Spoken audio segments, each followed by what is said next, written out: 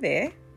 That was a pretty bright start to this podcast. It's been a while since I've said something about my anxiety journey, and usually I like to listen to the previous podcast and keep going and sharing my experience, as I really, really wanted this space to be that, a space where I was vulnerable and open and exposed about what anxiety looked like for me, how I experienced that, what happened in the world around me. Because what I've learned is that for all of us, anxiety expresses itself differently and feels different. It's very unique because we're all very unique. But there are some things that we really identify with one another of, like, oh, I experienced that too. And it's really been astounding to me how comforting it is to others when to all of us, when we feel like we're not alone. Oh, I'm not going crazy. That happens to other people. So I really wanted this space to be that. However, it's been a while, and honestly, I was just doing the vacuuming, just an everyday simple moment on a beautiful sunny day, enjoying my experience of vacuuming, and it occurred to me that borders are opening.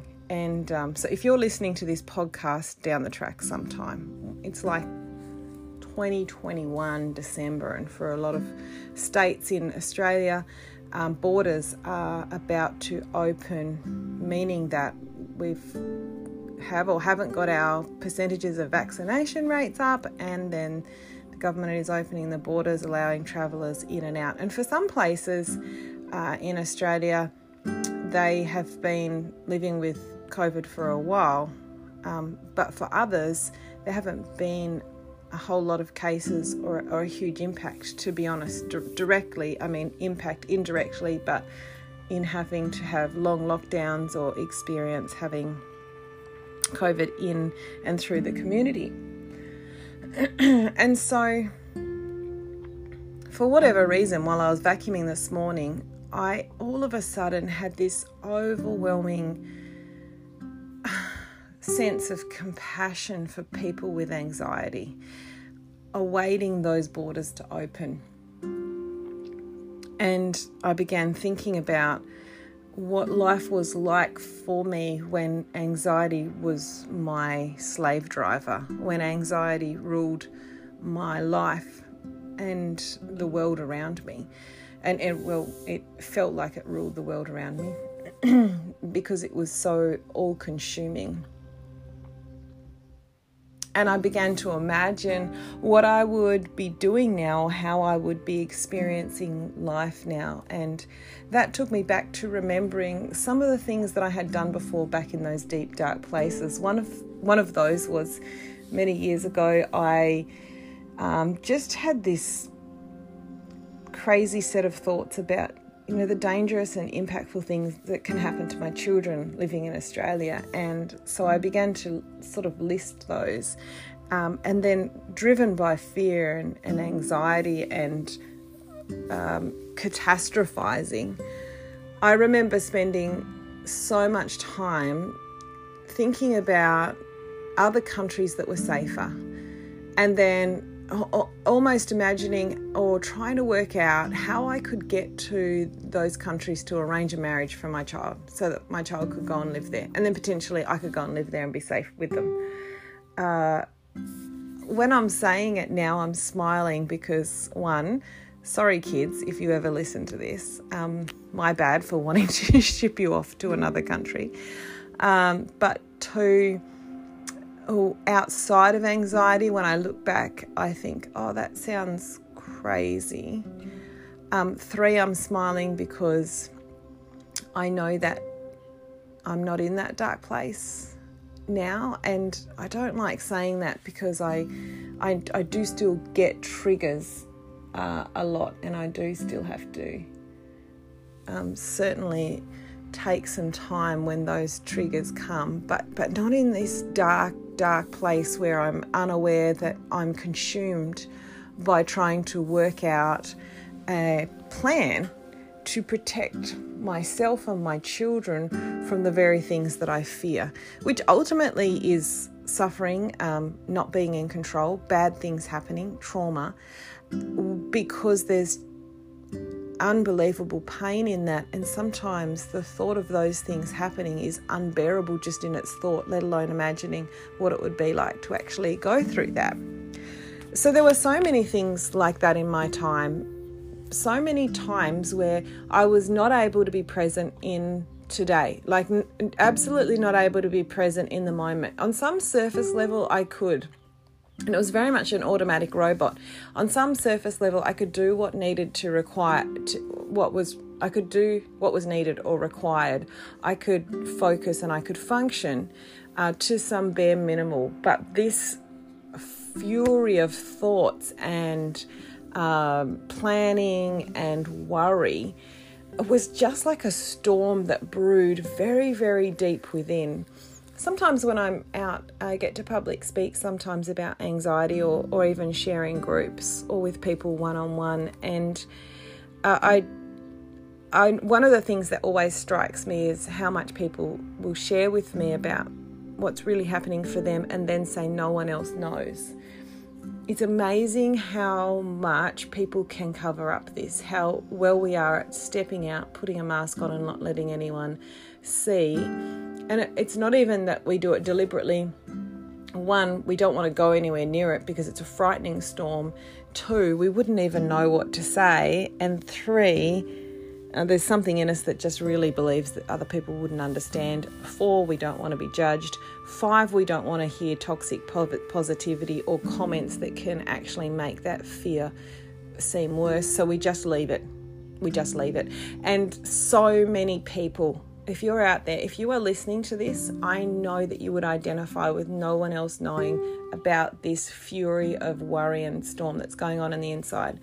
So I wonder how many people are like that, are waiting for the borders to open. How many people out there are waiting and have this storm of worry taking them out, certainly able to function.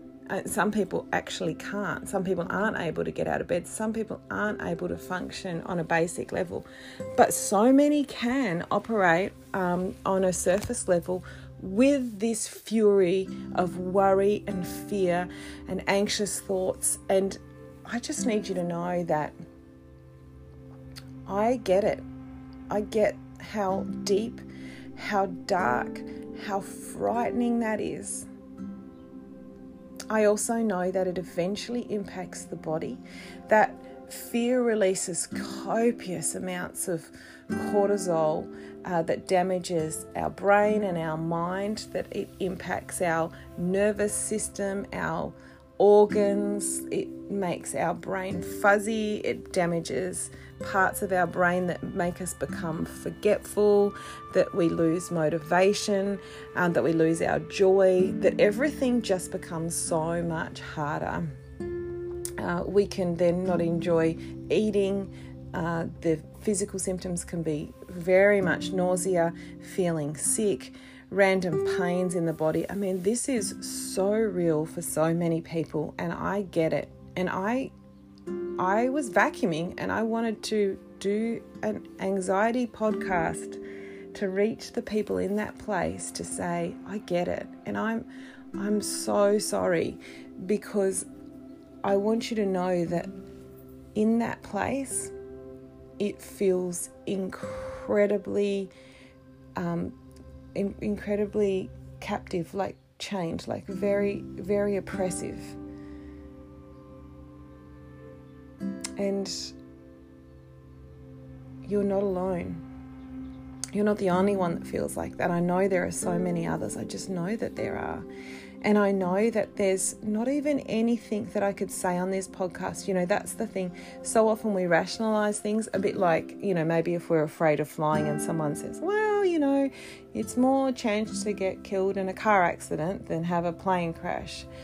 And so, okay, logically, yes, but it doesn't do anything. It doesn't even touch that storm. It doesn't even go anywhere near it. In fact, it can make us feel worse, because then we feel guilty for worrying, and then we feel ashamed because we're stupid for worrying, and why can't we control it? So that doesn't help. And I know that there is so much rationale that would be happening now, like, okay, well then this, okay, but then we're vaccinated, oh, this wouldn't happen, that won't happen. We can go to just trying to make sense of it all. but there is no making sense of anxiety. It's not something that fits into a logical box. It's very emotionally driven. It's neuroscientifically, biochemistry, all that sort of stuff driven. It's not going to be tamed by some rational thinking or some just making some different choices.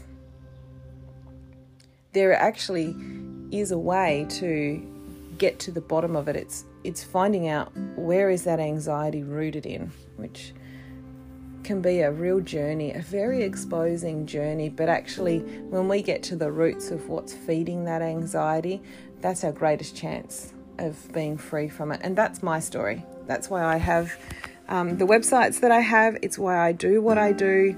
It's why I come up. Well, it's not why I come up with all these crazy ideas. I think that's part of my personality, but it's often why I act on some of my crazy ideas. And it's why I am doing this podcast today, because I know there is a way that it can be addressed, but that's not the point of this podcast today. The point of this podcast is just to say, hey, if you are experiencing deep, dark, oppressive, scary anxiety, specifically around the borders opening and all that could or couldn't mean, and if you feel like these thoughts are crazy, they're keeping you up at night, if you're starting to get physical symptoms, if you're acting emotionally irrational, because we start to withdraw from social things, and Christmas is coming up, but we begin to withdraw from people, and then people get upset with us because we don't want anyone to know the real reason why. I mean, we can just do all sorts of things to keep that storm at bay. I just wanted to do a podcast to say, if that's you, you're not crazy, you're not alone. There absolutely is help available, and it's something that we need to keep having conversations about, keep learning about, and keep being gracious to one another, because we actually never know what's happened. We don't know one another's story all that well, and we all have a story, and we don't know what's happening behind what we display externally. So that's all. Thank you for listening. It got me 12-13 minutes out of doing any more housework, and I'm going to throw this out on the socials now and hope that this might just be an extension of hope to someone today.